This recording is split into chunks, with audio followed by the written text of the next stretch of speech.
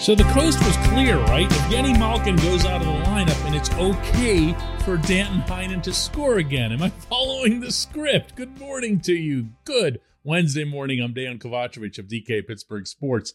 This is Daily Shot of Penguins. It comes your way bright and early every weekday if you're into football and or baseball. I also offer up daily shots of Steelers and Pirates where you found this. Penguins 4, Bruins 2 here in Boston. Covered it. Still not sure that I saw what I saw. Your favorite hockey team did not play particularly well, with the exception, really, of the goaltender. Tristan Jarry was out of his mind. And maybe that's not really the terminology I should use, considering Brad Marchand once again redefined it at the end of the game. But I'll digress here, because the game changed when Heinen scored twice in a 28-second span of the second period to tie the game at 2.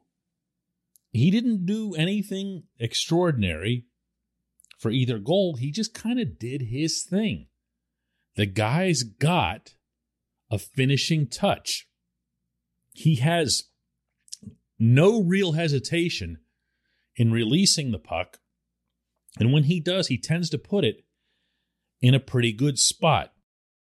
Which is why, over the past few weeks, when everybody's been fixating on this or that going wrong with the Penguins through that 4-game losing streak, I kept coming back to the supporting cast guys not scoring at all. It's one thing if they kind of drop off a little bit, but it's another thing to not score at all, especially when you have guys who to this point in the season had done it. Heinen was one of those. Obviously, had 9 goals through the first 30 games, looked like a really pleasant surprise. Then he went 10 games with none at all, and if you go back over it, there weren't even that many chances, and the handful that he had, he kind of shanked. So all of it seemed out of character, and none of it seemed to be, Gino's fault or the disruption of chemistry or whatever. So yesterday morning here, I asked Heinen, and listen to his answer carefully, because remember, this is before his couple of goals. These 2 questions. And how important is it for everybody throughout the lineup to get back to contributing, yourself included? We saw when this team was at its best, everybody was rolling. Yeah, 100%. I think that's huge. I think, those obviously the big guns are firing, and you love to see that. And you don't always want to rely on them. You want to have a good kind of supporting cast. I guess that helps with the offense. And I put pressure on myself to produce. So. Just got to stick with it and try to get back on that train. I was going to say, is that part of the mindset that has to make it in? You would just use the word supporting cast, but when those guys were out, you weren't the supporting cast. That you have to make sure you understand your contributions are still needed. Yeah, no, for sure. I think everybody knows that. It's just it is what it is. Sometimes it doesn't go in, sometimes it does, and I think, like you said, we're a pretty deep team, and when everybody's contributing, it's a great squad. So pretty reasonable, level-headed take, right? He's a bright guy, and he's so bright he knew what I was actually asking. I was basically saying, "Dude, when are you going to score again?" And he knows that. So wait till you hear the question I asked him after the game. This portion of Daily Shot of Penguins is brought to you by the good people at the Greater Pittsburgh Community Food Bank, where they're committed to providing food for all of our neighbors in need across Western Pennsylvania. They, in turn, need your help. Find out how $1 can be turned into 5 full meals for those in need. Visit pittsburghfoodbank.org. Okay, so Heinen comes into the Bruins interview area at TD Garden, and before he takes a seat, I made a joke with him like, hey, good to see you again, or something like that, because it's very rare in pandemic times to get the same player twice in the same day. But here he was. So he sits down, and I throw this at him. How important is it that you guys, I'm kidding, it's secondary scoring. How good did that feel? Yeah, no, that was fun. It felt good to see it going a couple times there. And, hockey's a funny game, It doesn't go in sometimes, and then, 2 going in one shift. So, it was fun. Again, good for him. Good for him. Better for the Penguins, because they need these guys. One thing I will stubbornly stick by through this season, no matter how well the Stars play, no matter how automatic Power Play 1 becomes, is that this team is no longer suited to win championships on those guys' backs. I am saying this respectfully. I am saying this even in the context of the Penguins getting the kind of goaltending they're getting right now. It's a very good hockey team, but it can't be a great one without significant contributions from all 4 lines. That means Heinen. That means McGinn, who made the tremendous backhand saucer pass to set up Heinen on the first goal. Just a beautiful play, a prettier pass than it was a finish, and it was a pretty nice finish. That means Evan Rodriguez, he's now at 13 games with no goals. And yes, he did look a little bit smoother at center, but he also passed up a chance to shoot late in the game when he had a break down the right side. 2 other chances to shoot as part of the second power play unit, and both times just took forever to get the puck away. He's squeezing his stick into sawdust right now. He has to snap out of it. Zach Aston Reese can't just keep playing hockey and not scoring, and he and I talked about that yesterday morning. He said he's making it more of a focal point, not just zeroing in on defense. That's good. That's important. He needs to score. Dominic Simon, I'm not going to... It's such low-hanging fruit. He's not going to be in the lineup for game 1 of the playoffs, so it's not really something to worry about. Bums like Beavis, he's just never going to score. It's just not going to happen, and waiting and wishing and hoping for it's a waste of time. But Teddy Bluger will be back at some point. He's on this trip, by the way. He's eating well, which surprised me. When I asked Mike Sullivan about that yesterday, given his condition with the broken jaw, that's a good sign. That doesn't mean they're going to rush him back, obviously, with an injury like that. But he'll be back, and he'll help contribute to the scoring. All of these guys need to pitch in, because you can get yourself a W like this here, get out of town, and the 2 points still count.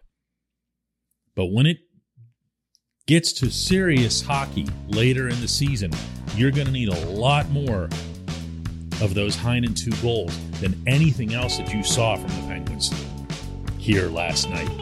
When we come back, just one question.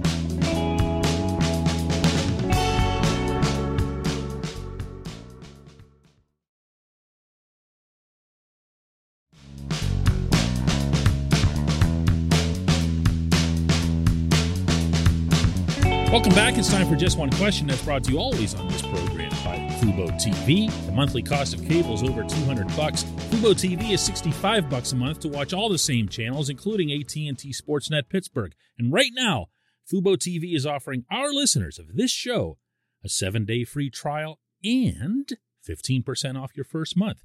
Just go to FuboTV.com/DK. FuboTV.com/DK.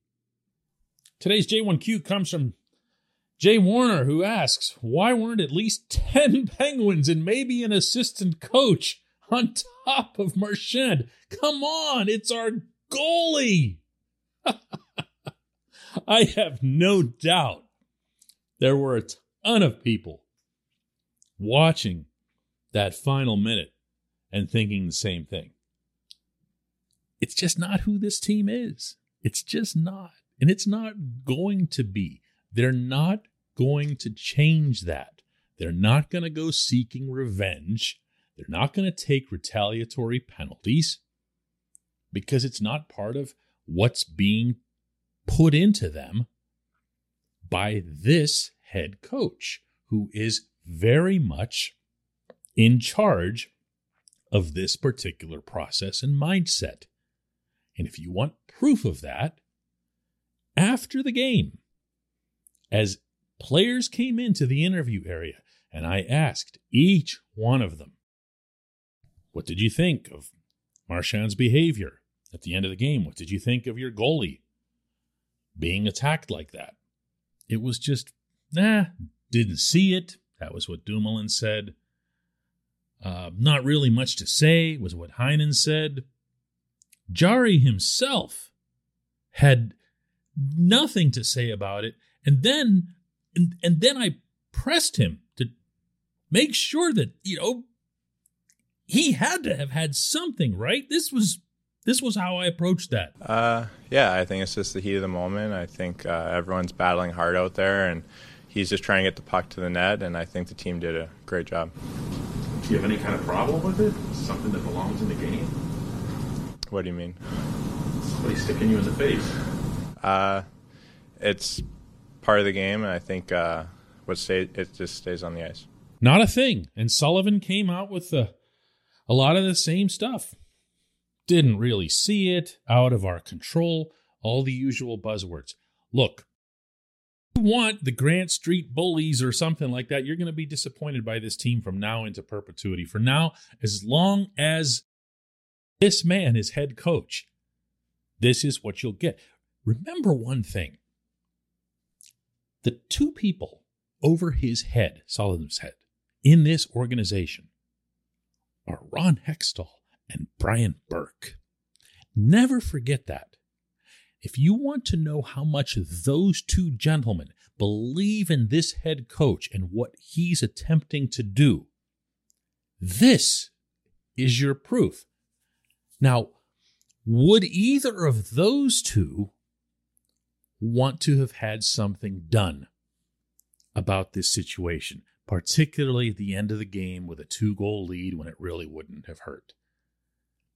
Yeah, I think so. I think that's a safe yes, right? Yeah. But they didn't get it.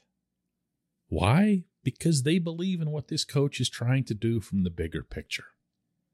Are they going to fight like hell behind the scenes so that Marchand's match penalty, which results in an automatic hearing, but not necessarily an automatic supplemental punishment, is going to be heard loud and clear at the league offices? You bet. You'd better believe that Burke, more than anyone, and bearing in mind that his son works in that office, or whatever it is that you'd want to add to that, will be spitting fire over this. But you're not going to see it on the ice. You're just not. Now, there is one additional thing that I want to add to this. The right edge of the press box, where I was set up, was right over that scene. And I can tell you that when it happened, not the initial shot that Marchand took to Jarry's head that set Chris Letang off and got everything going initially, but the stick jab to the mask, that's what resulted in the intent to injure penalty. I can tell you, I didn't see it because I wasn't looking at it because it was nowhere near the play. And I shouldn't even say the play. It's nowhere near where people were scrapping with each other in the near corner. Marchand looked like he was heading off the rink. And no one could have expected it, even with this Looney Tune, that he would do that.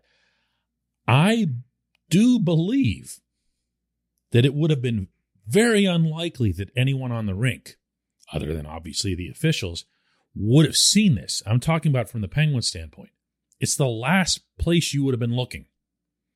So you saw what Letang and other players' reaction was when they saw Jari getting hit in the side of the head a few seconds earlier. They did react. Letang looked like he was going to kill him. But I don't think they saw this. And I don't think they saw it live. I'm sure, they and everyone else will have seen it by the time they get back to the locker room. But, what are you going to do there? So just something else to think about in that before you judge too harshly, questioning their manhood or whatever. I appreciate the question. I appreciate everyone listening to Daily Shot of Penguins. We will do another one tomorrow.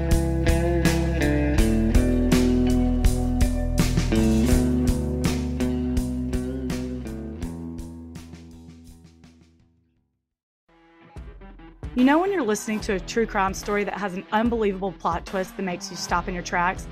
That's what our podcast, People Are the Worst, brings you with each episode. I'm Rachel. And I'm Rebecca. We're identical twins who love true crime cases that make you say, didn't see that coming, and we hate the people responsible for them. Listen to People Are the Worst now on Apple, Spotify, or wherever you get your podcasts.